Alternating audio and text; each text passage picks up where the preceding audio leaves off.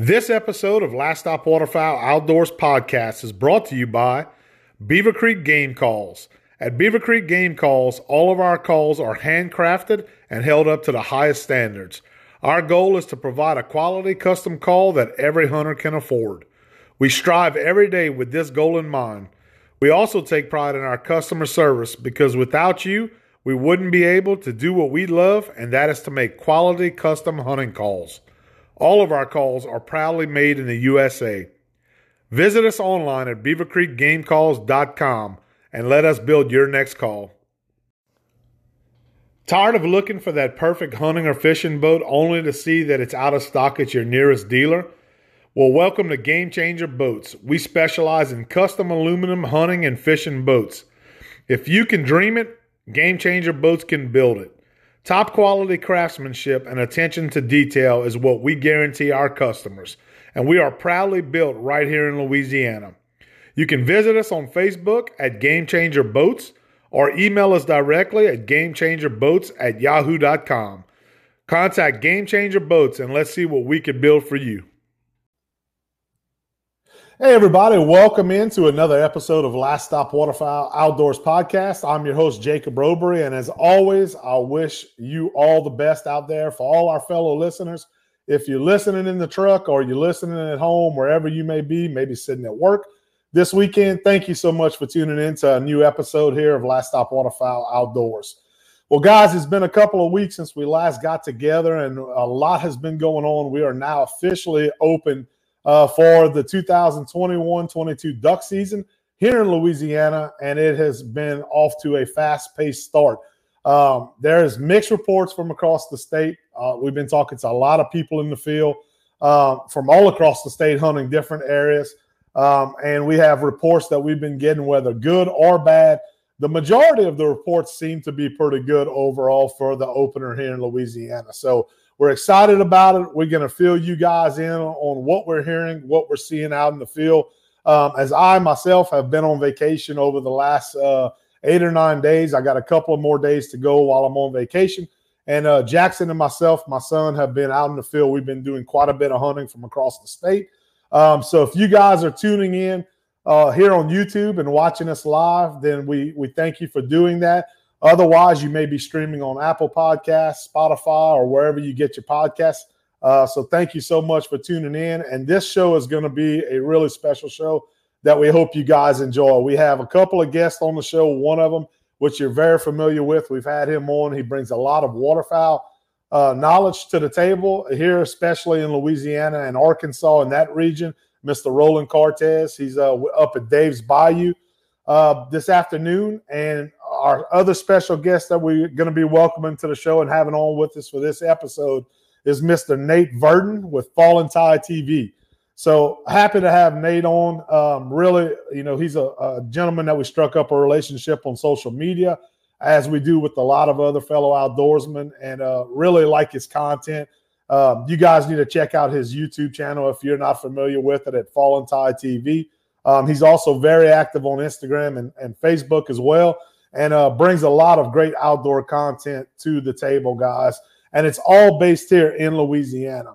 And, I didn't really want to do an episode over the last week or so because I was so tired of all the small talk leading up to hunting season, up to duck season here in Louisiana, that I said, you know what, I'm going to wait till it kicks off. We're gonna have a couple of guests on the show that are out there doing some hunting, that have some reports, some accurate reports on what they're seeing as far as migration goes, and so on and so forth. And that's why we decided to take a week or two off before recording another episode. So having Nate and Roland on this week with us, I think it's going to be very interesting for you guys to listen to what we're seeing out in the field, along with myself. And hopefully that'll help you guys and bring maybe a little bit more success to your bag. So without further ado, guys, I'm going to kick it off. I'm going to bring both Nate and Roland in to join us, and we're going to get started here. So hopefully you guys will enjoy this for about the next 45 minutes to an hour. So let me see if I could bring them in here. We're going to bring Nate in. What's going on, Nate? How you doing? What's up? How y'all doing? Good, man. Doing good. Let's see if we can get rolling. This is our first time we do a three-way like this, man, on the podcast. So, Roland, we got you? You got me, Jacob. All right. Roland looks pretty comfortable, man. For all you guys on YouTube watching right now, Roland's kicked back in the recliner. He killed him a couple of limits of birds this morning, him and his clients, from what I was told. So looking pretty comfortable this afternoon. Yeah, I got the ball game on, just relaxing. Man, I was watching that Ohio State-Michigan game a few minutes ago. That's a hell of a game right now going on. Yeah, I'm watching Alabama and Auburn. They just kicked off. They just kicked off. Yep. For last big weekend, I guess, for us here as LSU Tiger fans, if you guys are Tiger fans, which I'm assuming being from Louisiana, most of us are. So we got one more game for sure. That's right. Yeah. Well, Nate, thank you so much, man. We appreciate you joining us this week. You know, Roland's been on the show a couple of times, and you and I have been talking for quite some time, man, about getting together and doing a show. And I appreciate you joining us on this week's episode. And appreciate you having me. Yeah, no problem, man. Glad to do it, dude. To be honest with you, man, I'm a huge fan of what you doing over at Fallen Tide TV. And I was telling the listeners, if they're not familiar with your channel, they need to go check it out, man, because you do some exceptional work, very good as far as bringing outdoor content here in Louisiana to the viewers, man. I appreciate that. I do. Well, I'm interested to know, man, how did you get started with Fallen Tide? Well, explain the concept to all the listeners, how that kind of came up and how it got to where it is today, because right now, man, if you go check you out on YouTube, you have quite a loyal following right now on YouTube, Instagram, and Facebook. Yeah, I'd say it's growing pretty steady. But the reason that I started Fallen Tide, I guess it's kind of always been a dream of mine to start a Louisiana-based group, I would say, or just somewhere where I can share content and actually tell the story of waterfowl hunting here in Louisiana. Just kind of put a spotlight on the good and the bad down here. So, it's a lot of work duck hunting down here, and we do a lot of interesting things. And so I just wanted to bring a light to that. It's kind of always been something that I've wanted to do and never really had the resources to put it all together. I've had some experience with a couple of different companies, getting in the outdoors and doing some filming and working for groups, whether it be just volunteering my time or actually working for them. Just trying to gain some experience and get some exposure with those guys. And over the years, I've kind of learned enough, I thought, to go ahead and start something myself. And it's been very rewarding to say the least. I've really enjoyed Fallen Tide. Yeah, man. You bring, like I said, you bring some great content, Roland. I know you watch it. And you and I have talked about it. When I first mentioned contacted Nate, he was somebody of interest that I wanted to have on the show here at Last Stop Waterfowl, just to get him on the podcast, man, because at the end of the day, we kind of all share the same passion. All three of us here share the same passion for the most part. And it's something that, I think, Roland, you in that point in your career, and you talked about it before, where, you kind of looking at maybe doing this full time, you're looking at maybe making a career out of this and getting out of the traditional, 9 to 5 or shift work, that type of stuff at the plants and all that type of stuff. And I know I feel the same way. Like, I'd love to turn this into a career eventually. And Nate, you may be the same. I don't know, But yeah, I mean, we all share the same passion, it seems like, which is why it kind of attracted me to reach out to you guys and have you on, because I think other outdoorsmen are going to enjoy hearing you guys' stories, Yeah. So, Roland, up at Dave's Bayou right now, we're up in North Louisiana. On this episode, what we're going to talk about, guys, is kind of where we at in the waterfowl season. We now officially wide open with waterfowl here. And, most listeners tuning into the show, that's what they tune in every week to talk about, is the duck hunt. What's going on? What are we seeing out in the field? And between us three, we have quite a bit of knowledge so far this year in the 2021-2022 split. First split of what's happening out there. How are things going up at Dave's Bayou, Roland? And what are you seeing up there, man, as far as the birds going? Oh, Jacob, I mean, it's the season's been going good. We've been killing, a lot of birds, and we've kind of had 2 or 3 pushes since the season has opened. We had a push today, and all 3 blinds, limited out pretty early this morning. We had a little push on Thursday, which was Thanksgiving Day, and then that following Monday we had a push of birds. But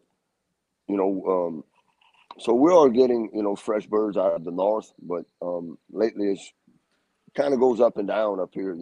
Some days we kill them good, and then some days we kill just a few.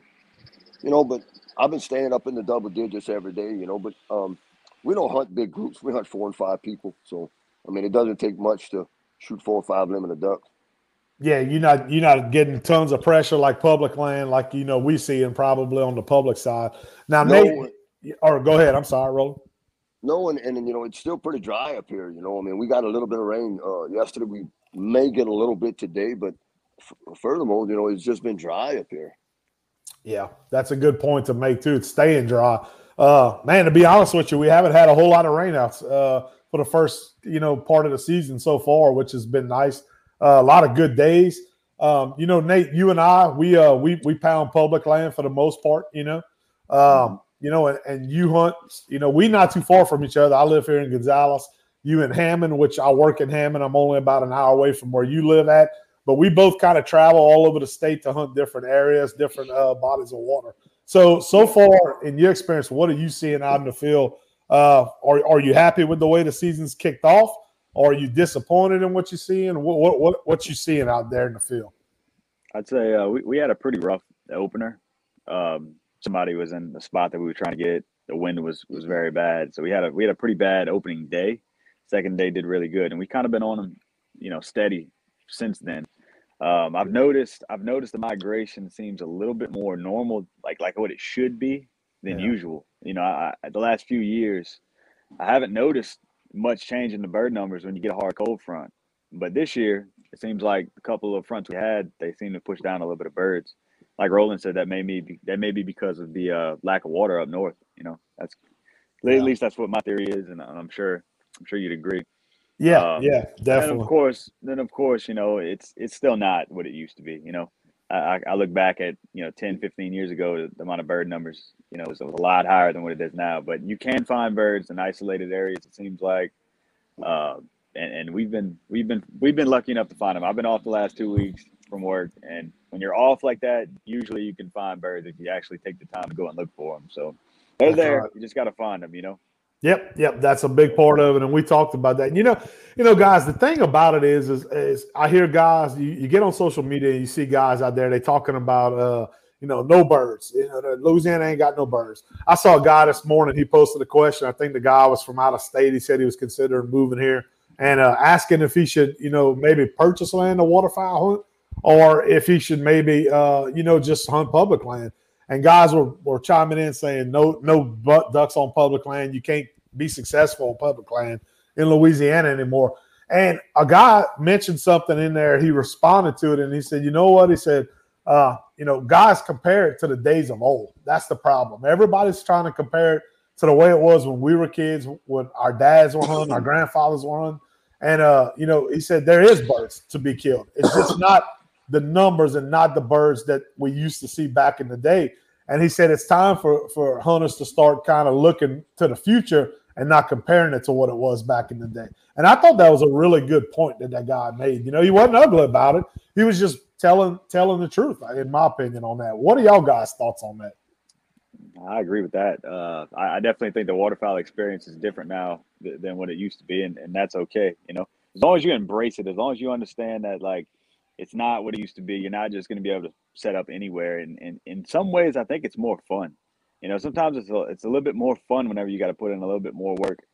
When it's not a guaranteed limit whenever you go. You appreciate the limit a little bit more. You appreciate the few birds you do get, on the bad hunts. So, it's just the way you look at it. It's all a mindset, Yeah, it is. It is. Roland, what's your take on that? What do you think?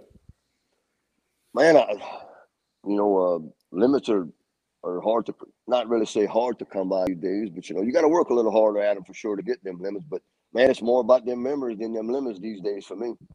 That's a good point. That's a good point. And I tell I'm getting up there. I'm 42. I say I'm getting up there. I'm not getting up there, but I feel older than I was 10 years ago. Duck hunting out there in the field, I can tell you that. And every year it gets worse and worse. I get a little bit fatter, a little bit more out of shape. And I tell my boys, I say, man, I'm gonna have to get in better shape if I'm gonna do this 20 years down the road. But I laugh at it, we joke about it, but it is true. You have to get out there. You got to put in that time, like Nate said and Roland said, and you got to scout, man. A lot of these guys that are complaining about no birds, they trying to internet scout. That's a big thing nowadays with access to the internet. They might listen to a podcast like we doing here. They may get on social media and scout.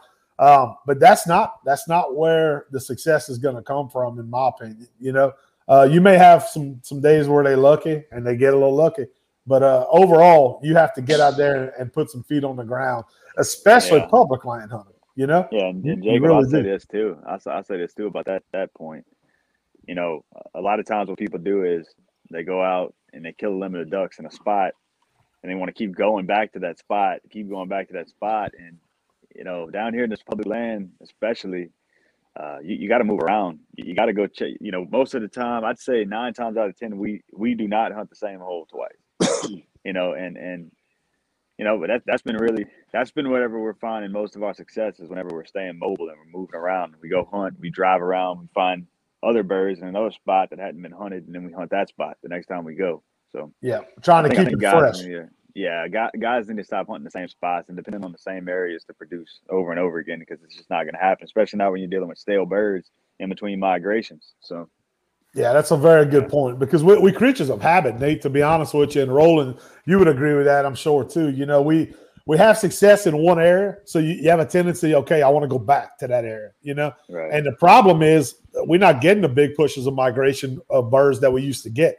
So, like you said, you're not necessarily getting these big groups come in with a fresh cold front, because we've been having some nice cold fronts lately, And I agree with you what you said, Nate, as far as I have noticed a little change in birds, more birds pushing in with these fronts, but that's not always the case. Me and Roland had talked about this on a previous episode, that a lot of the success I've had over the last couple of years, and he had, is a lot of those days where you get, these warm fronts actually come through. These south winds, they'll shift in and they'll blow those ducks out of the Gulf of Mexico back inland to where we may be hunting, Yep. So that's something that has, changed over the years, because, or I say it's changed over the years. Maybe it didn't. It just seems like when I was young, hunting with my grandfather and my dad, it seems like they were always wanting that big cold front, Yeah. And that's not necessarily an equation for success, Yeah, it just seems that, and today your better hunts come on the south winds. Look, today we had a southeast wind today, and look, we had so many birds coming in this morning we couldn't load the gun fast enough. That's what Roland was telling me when we talked earlier. Roland, you said y'all saw a big push of green wing teal today. That was the thing, huh? That's right. We had a really big push of green wings today, and then most of them are coming out of the south. So a lot of them birds. A lot of them birds were pushing up from the south, heading north. Yeah, and what, Nate, you said it makes a lot of sense? That actually makes a lot of sense, because last weekend, we had an unusual amount of green wings, I'd say, down here. And so you get that south wind, they probably push from down this way. Yeah, it's pushing them back up to where they are. Yesterday, I was down in the marsh yesterday. I hunted, and we didn't see a lot of teal like we did the week before. Which kind of, once again, makes a little bit of sense there, because they may have pushed more up towards y'all, Roland. If they came out of the south, they may have moved out and went up a little bit, because we didn't nearly see the teal numbers that we saw in the last week or two. They wasn't here yesterday because we didn't kill them yesterday, and we didn't see them. So they pushed in. They pushed in last night or early this morning. Yep. And Nate, you had something you wanted to say? Add? No, I was just okay. I thought you. I saw you raise the finger. I thought you were. I said they're going back up north. They're going back up north. That's right. That's right. So, and tomorrow could be different. I mean, we still having a south wind. We got a little light rain coming in, so the birds may catch more birds coming up tomorrow, or they may be going back down. Yeah, that's a good point, because especially teal, Roland, we talked about that before too. Teal are always on the move, man. It never seems like you can pattern teal too well. They tend to be there one day and they go on the next. What's been a little bit odd this year is that we haven't been seeing the real big numbers of pintails like we've been seeing up here. Like this morning, we've seen a few flocks, but last weekend and into the week, I mean, we were shooting out 7 or 6, however many birds we had to kill every day, and plus letting more go. And it's just funny how them pintails just disappear like that. Yeah. That's something I don't go ahead. We ended up killing 2 this morning, but, we didn't see that many. You figure with that south wind, they would be pushing off of Catahoula or coming from the coast, but we just didn't see them big numbers of pintails today. Really? Yep. But the green winger showed up. The green wing showed up. Yeah, from what I heard, they did pretty well, man. How many groups of hunters did y'all have this morning? We had 3 blinds hunting this morning, and each blind had anywhere from 4 to 5 people. So one blind had 48, one blind had 54, I think, and then we had 48 this morning. Okay, all right. And now, Nate, you said you took off the weekend. You weren't hunting this weekend. Yeah, Nate's a brand new father, by the way. Congratulations on that. We have a baby, a new baby. Man. So I tell you what, I'm more impressed. Not only am I impressed with Nate for his talent with the filming and the videos and all that, but for that man to balance the baby, the wife, and hunting season and still produce the content he's producing, that's pretty amazing, man. I have to say, I couldn't do it. A lot of late nights. A lot of late nights. Yeah, I bet it is, man. That's pretty awesome, though, that you can keep it going and you're able to put that content out there, man. So that's pretty cool. But congratulations on the baby. We had a baby boy, is what it was? That's a baby girl. Baby girl. Yep. And how old is she? She is coming on 4 months. 4 months, man. Roland, you remember them days? Oh, I definitely. Yeah, we had a different time now. You hang around your buddies that have those newborns and you're like, oh man, I remember that. You never forget some of those memories. But what's pretty cool is once they get to that age where you can start bringing them with you, and it's a whole new experience, man. So I'm sure you're looking forward to that, and that's something you're going to enjoy a lot. So yeah, I'm gonna try to introduce her to waterfowl hunting.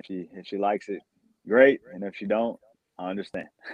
Yeah. Oh, yeah. You got to try it, man. That's like my youngest one. He's not ate up with it as much as my oldest one. That's Jackson, who's always in the videos and with me. But he can take it or leave it. It seems like he's 7 years old, my youngest one, and he has a fear, I think, of missing out in the neighborhood we live in. He wants to be a part of everything going on with his friends.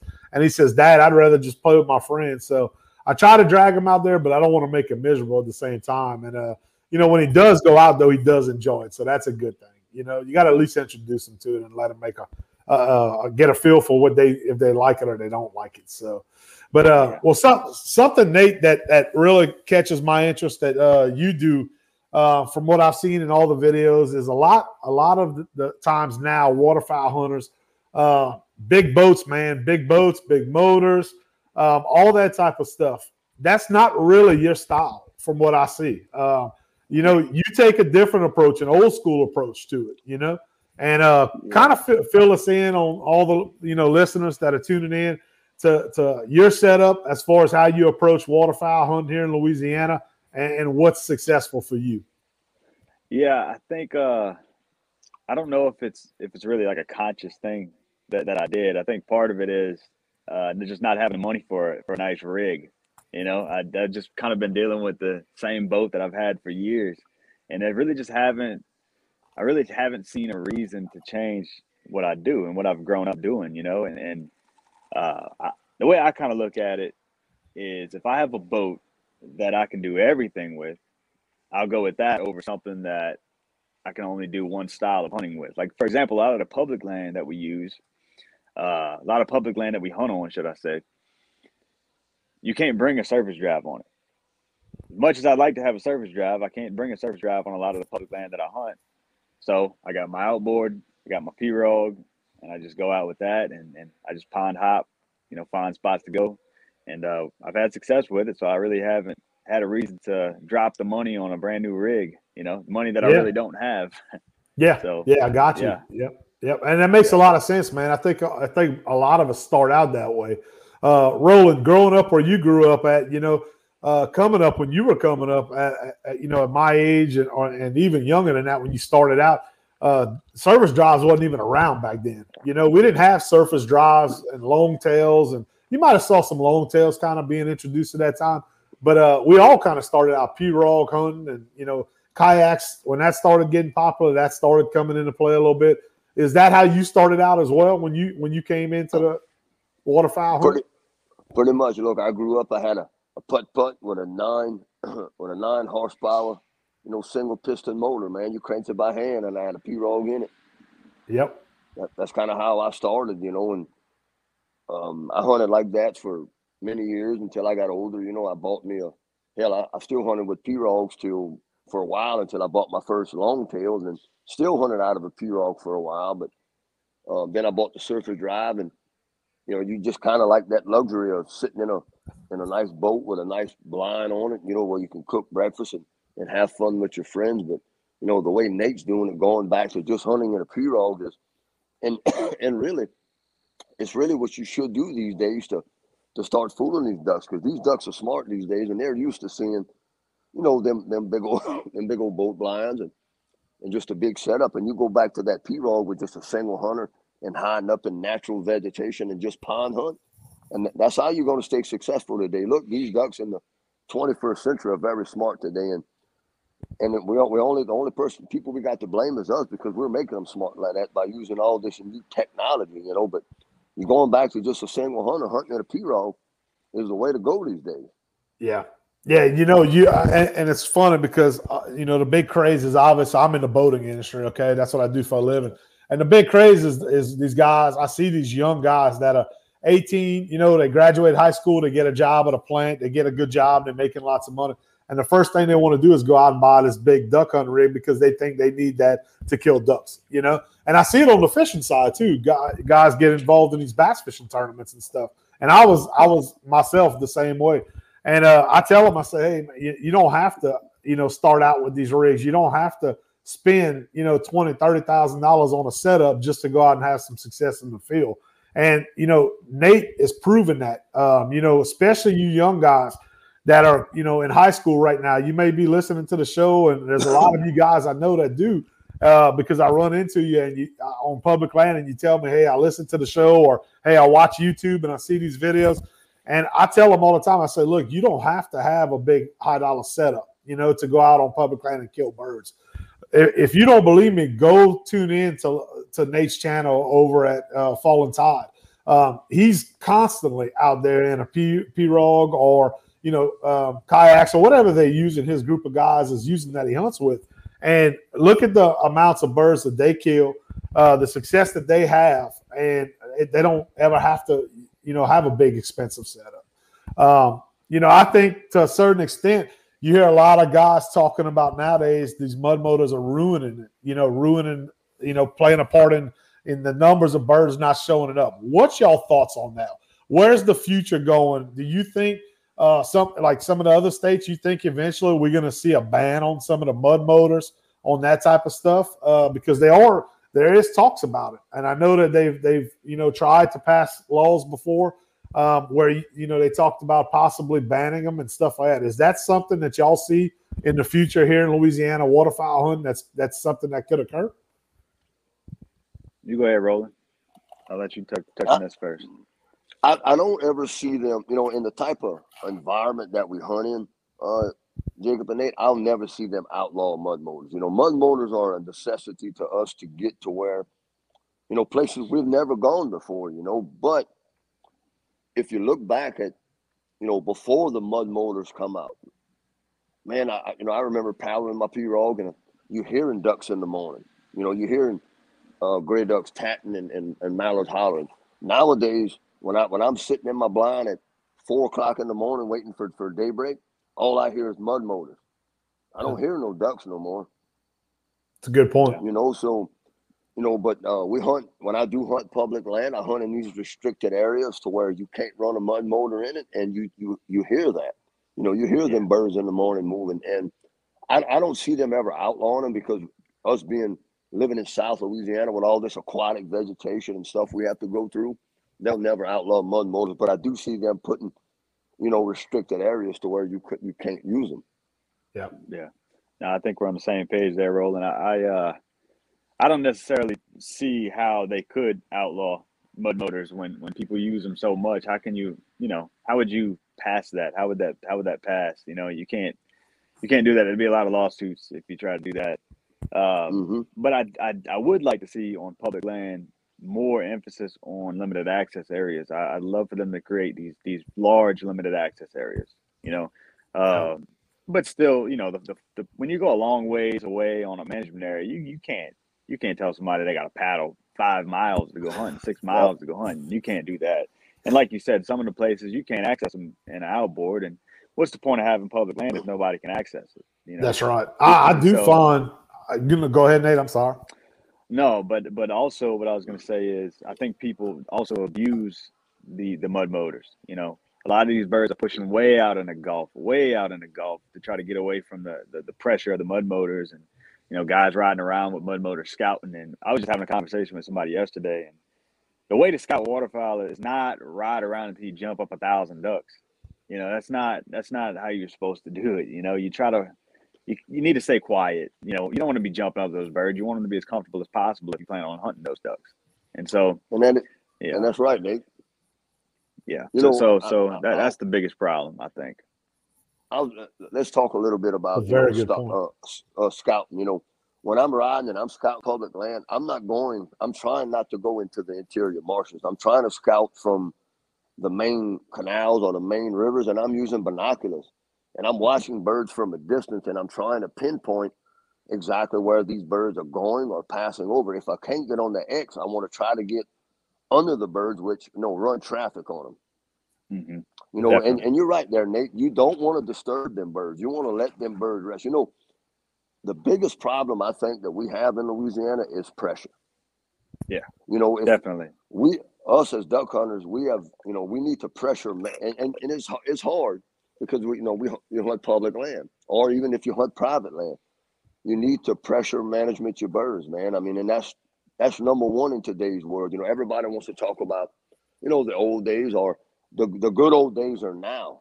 The reason why people say the good old days are now for is because of the equipment we use, the clothing, the boats, the guns, the shells. That's why people say, the good times are now because of the equipment. But I still, but man, when it comes to scouting birds, you want to stay as far away from them as possible and watch them in their, natural habitat and see what they do. Because if you Yeah. bump them birds up, they may not come back. Yeah, Right. that's a very good Exactly. point too, Roland.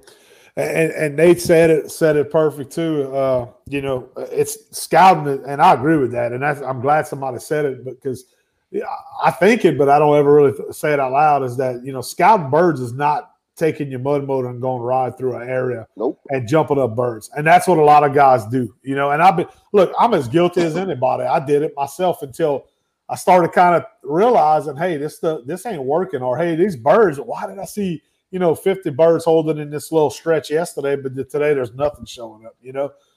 Well, it's because I wasn't doing it right. I wasn't approaching it right, and that's what makes waterfowl hunting so hard as compared to deer hunting and stuff like that. In my opinion, it's because the animals that we hunt have wings. They can get up and they can leave. As simple as that. They don't hold to a territory like a deer might hold to a territory.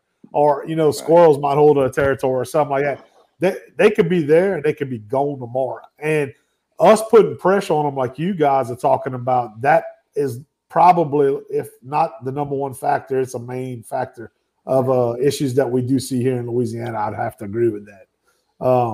Any other thoughts on that y'all want to share, or that y'all see as far as public land goes, and hunting and stuff like that? It's crazy because they say that, we're having less and less hunting licenses every year, but we see more people on public land. I would have to say, it seems like that at least. Yeah. And maybe it's just because we're losing land. And I think I told Roland this on another episode when we got together. I think a lot of the invasive species coming into the state, that areas that we used to be able to hunt, that you can't hunt no more because they either have Sylvania, they have hyacinth, or whatever it is. I think our availability to the land is doing this. It's shrinking, So the areas to hunt are a little bit smaller than they used to be, which everybody's going to those areas. And it seems like we might have more hunters when, according to the statistics, they're telling us we're losing hunters every year. What's your thought on that? I haven't. I mean, I know the numbers say that we're losing hunters, but I go out on public land and I don't think I've ever seen this many hunters.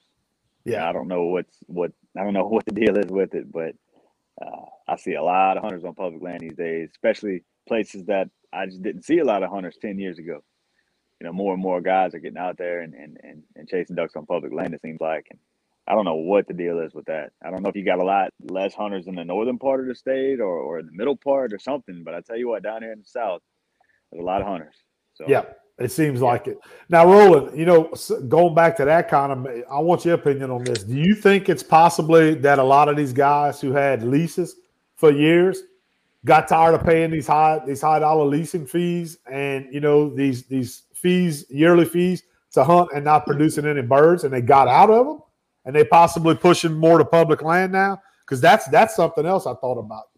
I said these guys might be tired of paying $7, $8, $10 for a blind and not producing, so they moving out and they going to public land. You're correct, Jacob. I mean, with the economy the way it's going, and the invasive species and people that have been hunting private land for so long, not having access to it anymore, is driving more people on to public land. Look, I hunt some good public land, all up along the. I think we lost him, Nate. I see him, but we can't hear him. Y'all there, guys? I'm here. You can hear? I can't hear Roland no more. I can't hear Roland. I lost him. I see him, but I don't hear his voice. Roland, if you can hear us, we can't hear you at the moment. We can see you if you're watching on YouTube. Everybody can see you, but yeah, I think Nate, that a lot of those guys, possibly a lot of people are tired with these leases, and they're getting out of them.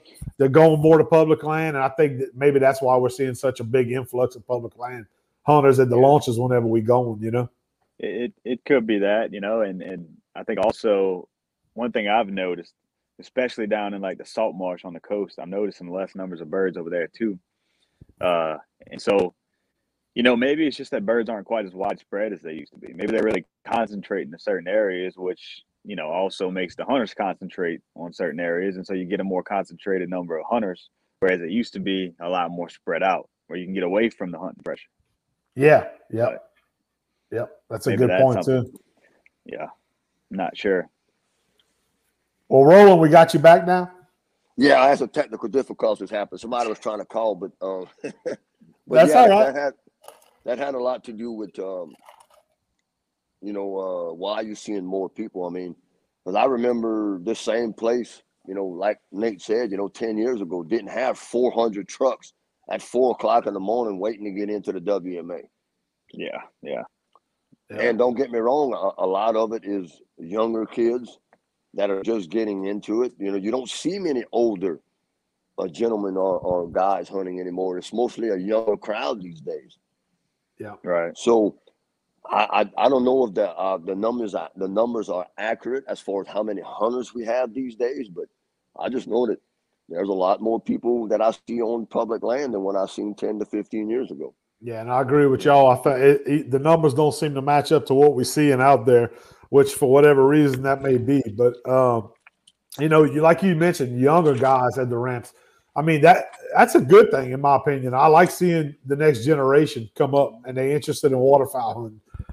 If we, and I mentioned this. I can't remember if it was on one of the YouTube videos or if it was in one of the podcasts. When Duck Dynasty got real big a couple of years ago.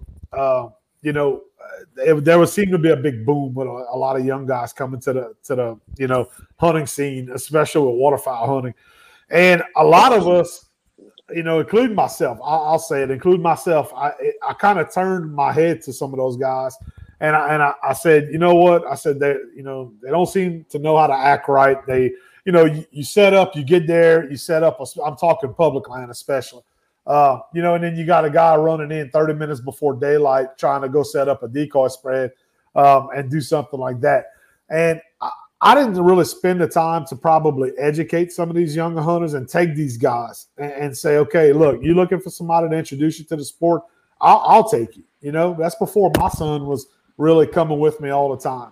So do y'all think that maybe we missed a little bit of that being able to pass down the way it's supposed to be done to the next generation as compared to, turning them away and letting them do their own thing? And then on the flip side, we bitching about them, Well, I think the main thing you're seeing is a lot of first generation duck hunters. And so they didn't get the hands-on teaching that somebody like myself got, and I'm pretty sure you two guys were born into waterfowl hunting, I'd imagine, right?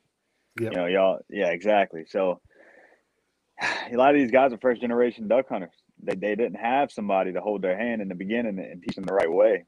And so, yeah, you get a lot of guys that just don't know how to behave out there. You know, they don't know the traditions of waterfowl. Yeah. You know, they don't know it. So you can't really blame them for being ignorant. You know, they don't know. No, And you can't. it's up to us to really, you know, especially like me and you, Jacob, content producers. You know, Yeah. we're creating content. We got to get the right message out there to people. You know, That's right. and You know, Roland, you're seeing people every day, and I'm sure a lot of your guys are first time duck hunters and stuff too.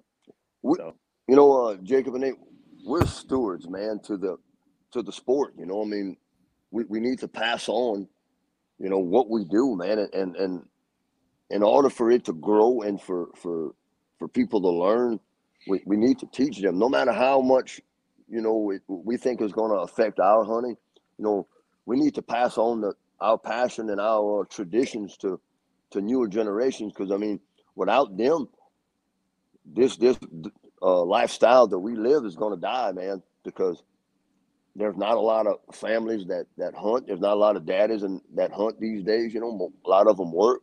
They may not have with the economy the way things are. You know, and then when you know me doing what I do for a living. And I see a lot of new hunters, and, you know, I try to teach them as much as I know about waterfowl hunting or hunting in general, you know, not just about, you know, the hunting part, but also about the, you know, taking care of the animal or whatever you harvest, you know, how to process it, how to clean it, you know, what to do, how to cook it. You know, we have to pass that on to the future, or, you know, what the sport that we love is just going to go away. Yeah. And that's very well said, in my opinion. You know, I agree with you 100% on that. You know, Nate, you talking about us being content makers, you know, as far as that goes. A lot of people ask me, I don't know about you, but they'll ask me, they say, man, why do you do it? How do you have time to work a full-time job? You do a podcast, you do, you know, videos. And it seems like I got guys asking me, they said, man, it seems like you always outside waterfowl hunting. Do you work? You know, do you have a full-time job? And I'm like, yeah, man, I've done this before. Now we just have the technology to take a camera along and share it with other people. And a lot of it is educational purposes. You know, that's the way I see it. It's education for my son, my two sons coming up. I want them to be able to look back, have those memories and say, okay, man, that was pretty cool when I was, you know, such an age or whatever age it was. I went hunting with my dad, and, you know, and things are changing constantly. We've talked about that, how much it's changed over the years. But a lot of what we do is to educate people. It's not just for props and to show people, oh, okay, look what I killed, you know. Because as I got older, to be honest with you, and Roland, you kind of, you know, touched on this, it's not always about the limit anymore like it was when I was in my 20s. You know, it used to be if I didn't kill a limit of birds, or my group of friends didn't kill a limit of birds, it wasn't successful. You know, that's the way we looked at it. We judged it by, and we measured it by. Now, you know, I can go out there and kill 4 birds, 5 birds, but I know I put in that time, like you talked about, Nate, you know, where I scouted that area, you know, and I put feet on the ground and I went out there and I killed, you know, I didn't, you know, kill a limit necessarily, but I killed 4 or 5 birds, and it was worth it. It justifies it for me, you know, and I did it right. That's my point, you know, or at least the way I look at it as doing it right. So I see us educating people. That's a big part of why we do what we do. And I'm sure you feel the same. Yeah. I would say, you know, if the ducks dry up and you only kill a couple of ducks or whatever, if you're not killing a lot of ducks, what's left? You know, what's left to keep you there? If the answer to that question is nothing, you probably shouldn't be duck hunting, you know? Very well said. I love being out there. I love the whole experience. I love throwing decoys. I love paddling a pirogue. I love driving the boat. I love spending time with my friends. I love dragging pirogues to dry lock ponds and stuff, you know, landlocked ponds. I mean, I like doing that stuff. I like doing that kind of stuff, you know? Yeah. And if you don't enjoy doing that kind of stuff, you know, then you probably shouldn't be duck hunting. If all you're out there to do is hang up a strap of ducks, then you probably should just hang it up. So that's very well said as well, man. I agree with that. And, waterfowl hunters are just a different breed in general, man. I get all my buddies that are big deer hunters and this and that. They say, y'all got to be out your freaking minds to do what y'all do. I had a buddy call me today. I was rolling down to the coast a couple of days ago, and it's 1:30 in the morning, and I posted something in the truck, on Instagram, and my buddy was headed to Kansas at the same time on a trip to do some waterfowl hunting in Kansas. And he messaged me and he's like, "Are you freaking awake right now?" And I was like, "Yeah, man." I said, "I'm headed down to the coast to do some hunting on some public land." And he calls me immediately. He's like, "Dude, are you out your mind?" He's like, "What time do you have to leave?" And I told him, I said, "Well, we rolled out at 1:30. That's when we left." And he's like, "Man, I tell you what," he said, "there's no way in hell I could do what y'all do," because he's from Louisiana, this particular friend, but he hunts a lot up north Louisiana around you, Roland. He has some lease land up there. And he goes to Kansas now, and he's kind of shied away and went out of the state to do a lot of hunting now. That's what he's been doing, and he's had some success doing it, But waterfowl hunters are just a different breed, man. You have to be somewhat a little off to do what we do in the freezing cold temperatures, the times we get up. To do it. We're not just walking to a box stand. We're not just, go and climb up in a tree at daylight. It's just a different scenario for us, Mm-hmm.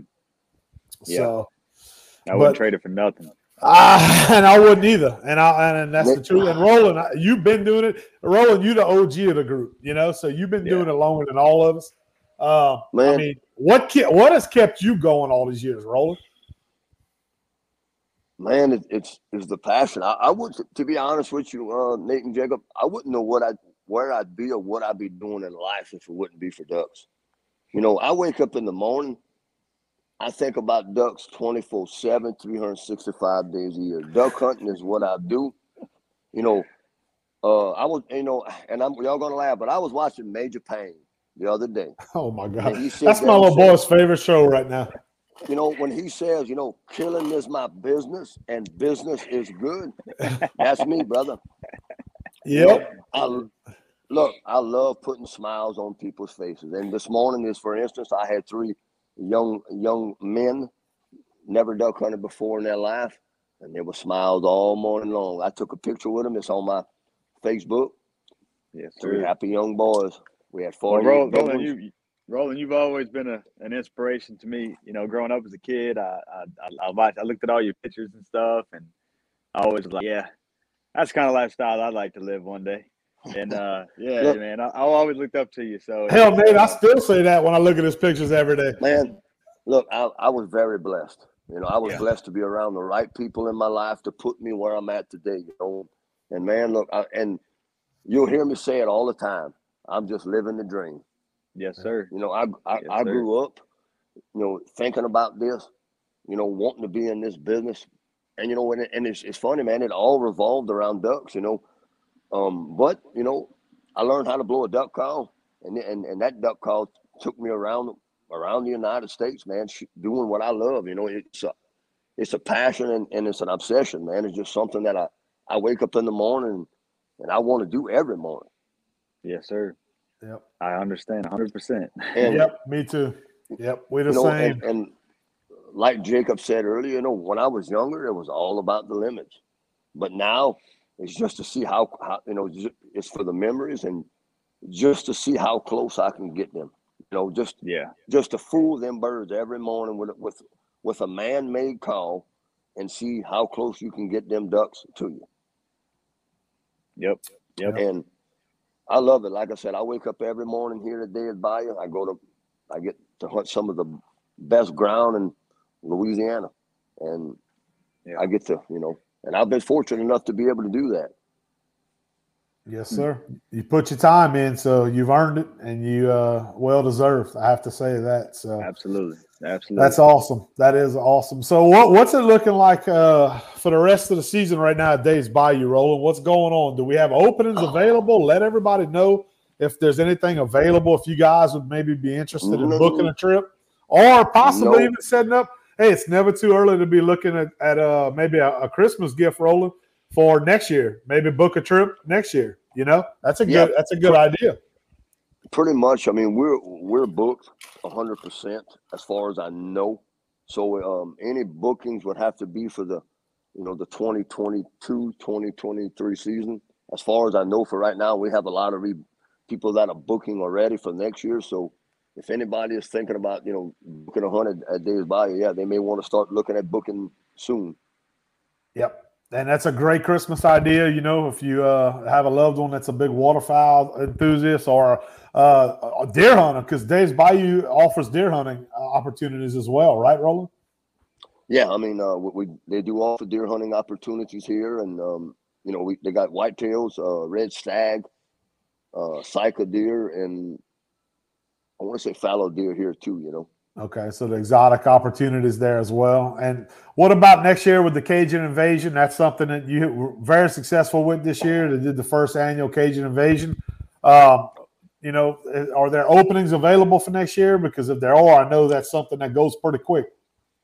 Yeah, I mean, it's in the making. We planned it. I didn't really start trying to book it yet. I'll probably start at the end of the waterfowl season, come up with the dates and and all that later. So everybody needs to be looking, for that sometime maybe in February and March when I put it out as far as the dates and how many guns we're going to take. But yeah, I see the second annual Cajun Invasion speckled belly hunting Stuttgart is going to go pretty quick. I bet it will. After this year, y'all had a lot of success, man. From what I saw on social media, there was they had quite a bit of specs in the pictures, and y'all did really, really well, huh? Yeah, I mean, we shot 54 birds the first day in under 45 minutes, and then the second day we shot 48 birds in about, I think it was 30 minutes. But we kind of took our time. But some of the video that I've posted, and y'all surely be looking for the Bayou Wild Season 7 to come out sometime in late winter, so y'all can watch the whole episode. Yep, I look forward to it, man. That's pretty awesome. Like I said, that trip, if y'all end up planning that trip again next year, which it looks like y'all will, it's going to go quick. So if you're interested in getting on some of the best spec on that's available out there, keep an eye out for Roland with the Cajun Invasion trip next year to Arkansas. That's something you guys do not want to miss out. Great opportunity as a Christmas gift, bachelor party. Any of that type of stuff, man. It'd make a great event, or book a trip with them at Days Bayou, because you hunt with one of the best, most experienced guys out there in the field, and you'll have a good time with them, man. So, and Nate, with Fallen Tide, it keeps growing. We talked about it, man. What's the future hold for Fallen Tide right now? What are we looking forward to the rest of this year, hunting season? Are you expanding out? You're going to get into the fishing side of things? You do a little bit of everything. I mean, I do. You kind of like me. It's outdoors. It's outdoors. Squirrel hunt, everything. It's outdoors, yeah. Now, I will say this. Eventually, in the long term, I'd like to pretty much be just a duck hunting, content creator. Now, on Fallen Tide TV, I'm not saying that I won't have some fishing, but hopefully that'll be somebody else handling that side of it. Gotcha. So I want to try to find eventually a really good fisherman that could really teach people and really educate people on the water. That's really not my thing. I consider myself to be strictly a waterfowl hunter. And but I do get out there, and right now there's nobody to do the fishing side, so I do that too. But if you're watching my fishing videos, you're just watching me spending time in the outdoors. Don't be coming looking for me for no advice on fishing, because I ain't got it. But I try. But yeah, the long term, obviously Fallen Tide is a brand. I'd like to grow the brand. I plan on having cooking segments and many other different outdoor segments as well, not just duck hunting. We want to cover everything down here in Louisiana eventually, and bring on different content creators to help the brand grow as we move forward. So that's awesome, man. Keep it up. You're doing a great job with it. And you mentioned cooking. That's a huge part of. I know when we do a couple of cooking videos and stuff like that. I grew up. My family's actually in the restaurant business. Grew up around a restaurant. And, I grew up around Evangeline Parish, right at the heart of Acadiana in that area. And cooking was a huge part of my upbringing. So I find, and you probably could, both of y'all can, attest to this. But when you do a cooking video, especially Louisiana cooking, there a lot of people are interested. There's a lot of questions about it.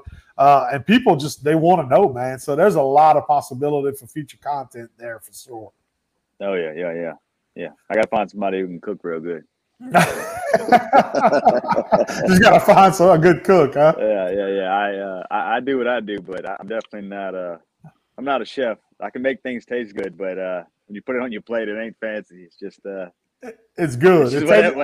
It's good, but I can't. I'm not with the whole art of the plate. That's right. So, Me too. Me too. Yeah. I'm with you. I'm on the same page. That gumbo you cooked the other night looked pretty good. I got to admit, man, that turned out pretty good. It looked like so. Yeah, that was really good. I will say, I don't want to toot my own horn, but I'm gonna toot real quick because that gumbo come out good. Yeah. It looked good, man. That's something you can bring in the duck blind with you and have the next day, and it's even better than the night you cook it. So, guys, what do y'all see? Okay, so we're gonna be wrapping up here in a couple of minutes. But as far as where we are now, first split with the waterfowl, overall, are y'all pretty happy with the way the first split's going so far? I think we've kind of touched on that, but where do y'all see the rest of the season going? What are we hoping for? Go ahead, Roland. I mean, so far, we're from what I'm hearing here, we're below average a little bit, but it's been a very productive first split for us. Now, with that being said, probably 90% of what we've killed so far has been green wing teal. We've shot pintail. We've had a couple good mallard hunts. We shot some gray ducks, some widgeons, a few divers, but I still think the best is yet to come. Okay. And like I said, all y'all got to do is kind of stay, I guess visual on my, Instagram, Facebook, and then you'll see, because when you see me shooting a good many birds, that, we've had a push up here in Northeast Louisiana, and that them birds are going to make it south, within that day or the next day. So, I still think the best is yet to come. I'm very optimistic to this season. I really do think December is going to be a good month. And then after that, we'll focus on finishing out in January. The birds have been reacting good so far. Some days with no wind, they've been a little skittish, but overall, it's been a productive, season for us here at Days Bayou. Well, good. That's good to hear. And you mentioned a good point. You guys go check out Roland's pages because that's a great. We talked about technology scouting online a little bit. That's part of it. You'd be crazy not to use that technology a little bit. When you see birds pushing up on Roland's page where he's killing different species and stuff in North Louisiana, it's a good telltale sign, guys, that we got new birds moving into the area and so on and so forth.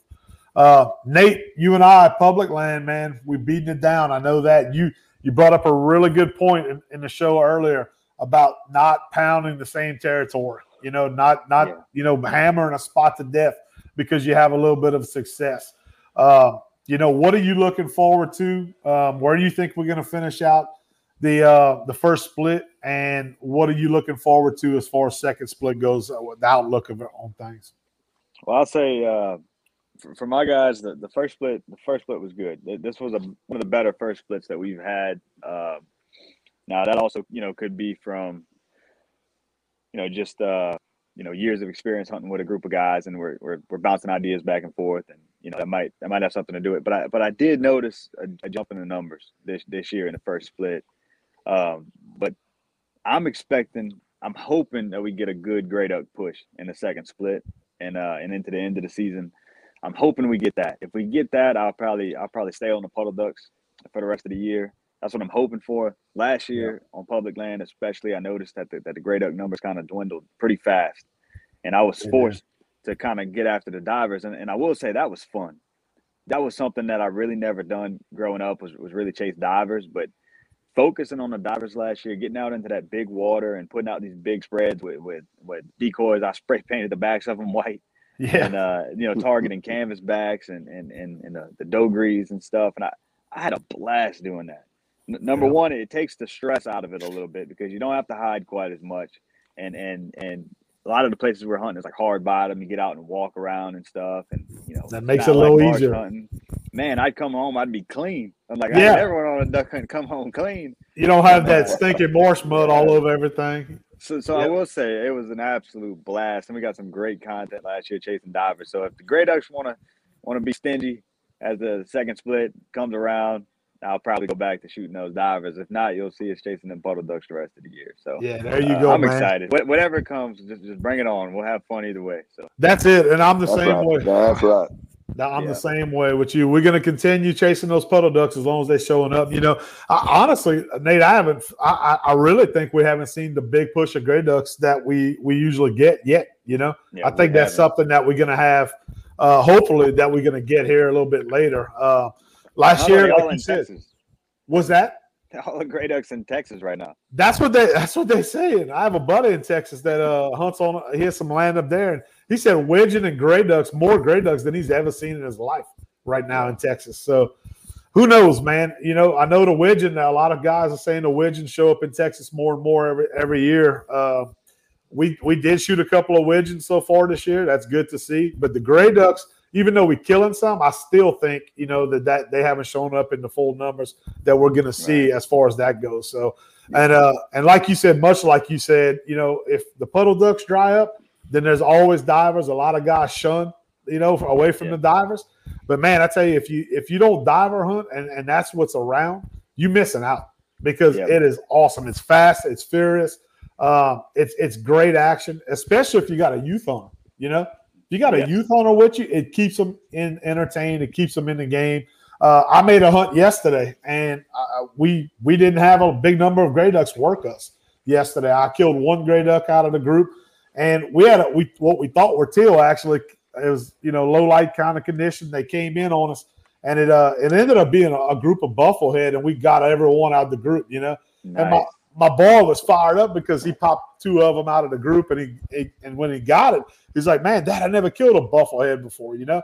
And a lot of guys would shun away and they'd say, "Oh, that's trash," you know. But to him, that was a big achievement, you know. That was something he's never shot before, and really enjoyed it. So don't shun away from it if that's what the opportunity allows, you know. So it may keep your season going. It's going to keep things interesting, and it'll keep it fun for them, you know. Oh, so, definitely don't shy away from the divers. If they're there, if you got divers to go shoot them because they're a lot of fun. I love it. That's right. Well, Nate, hey, me too, and I'm the same way. So, but guys, thank y'all. Look, I know we're wrapping up. We all got things to do. We're in hunting season right now. We're getting ready to make some hunts. Thank y'all so much for tuning in to this week's show. Nate, where can everybody find you at, man? Let them know. Instagram's at Falling Tide TV, and you can look me up on YouTube also as well at Falling Tide TV. So y'all go ahead and check that out. We got a lot of videos coming. I got like 6 or 7 videos sitting on my computer right now that I need to edit. That's why I'm taking off the next few days, and I probably won't be hunting until not tomorrow, but next Sunday. So today's Saturday for everybody who's watching. I don't know if this is live or what, but next Sunday will probably be the next hunt that I actually make. So I'll be editing. So y'all be watching for those videos because I got a lot coming. Guys, check them out. Fallen Tide TV, awesome content. Go check them out on YouTube. Roland, where can guys find you? Where can people locate you at? Let them know once again, man.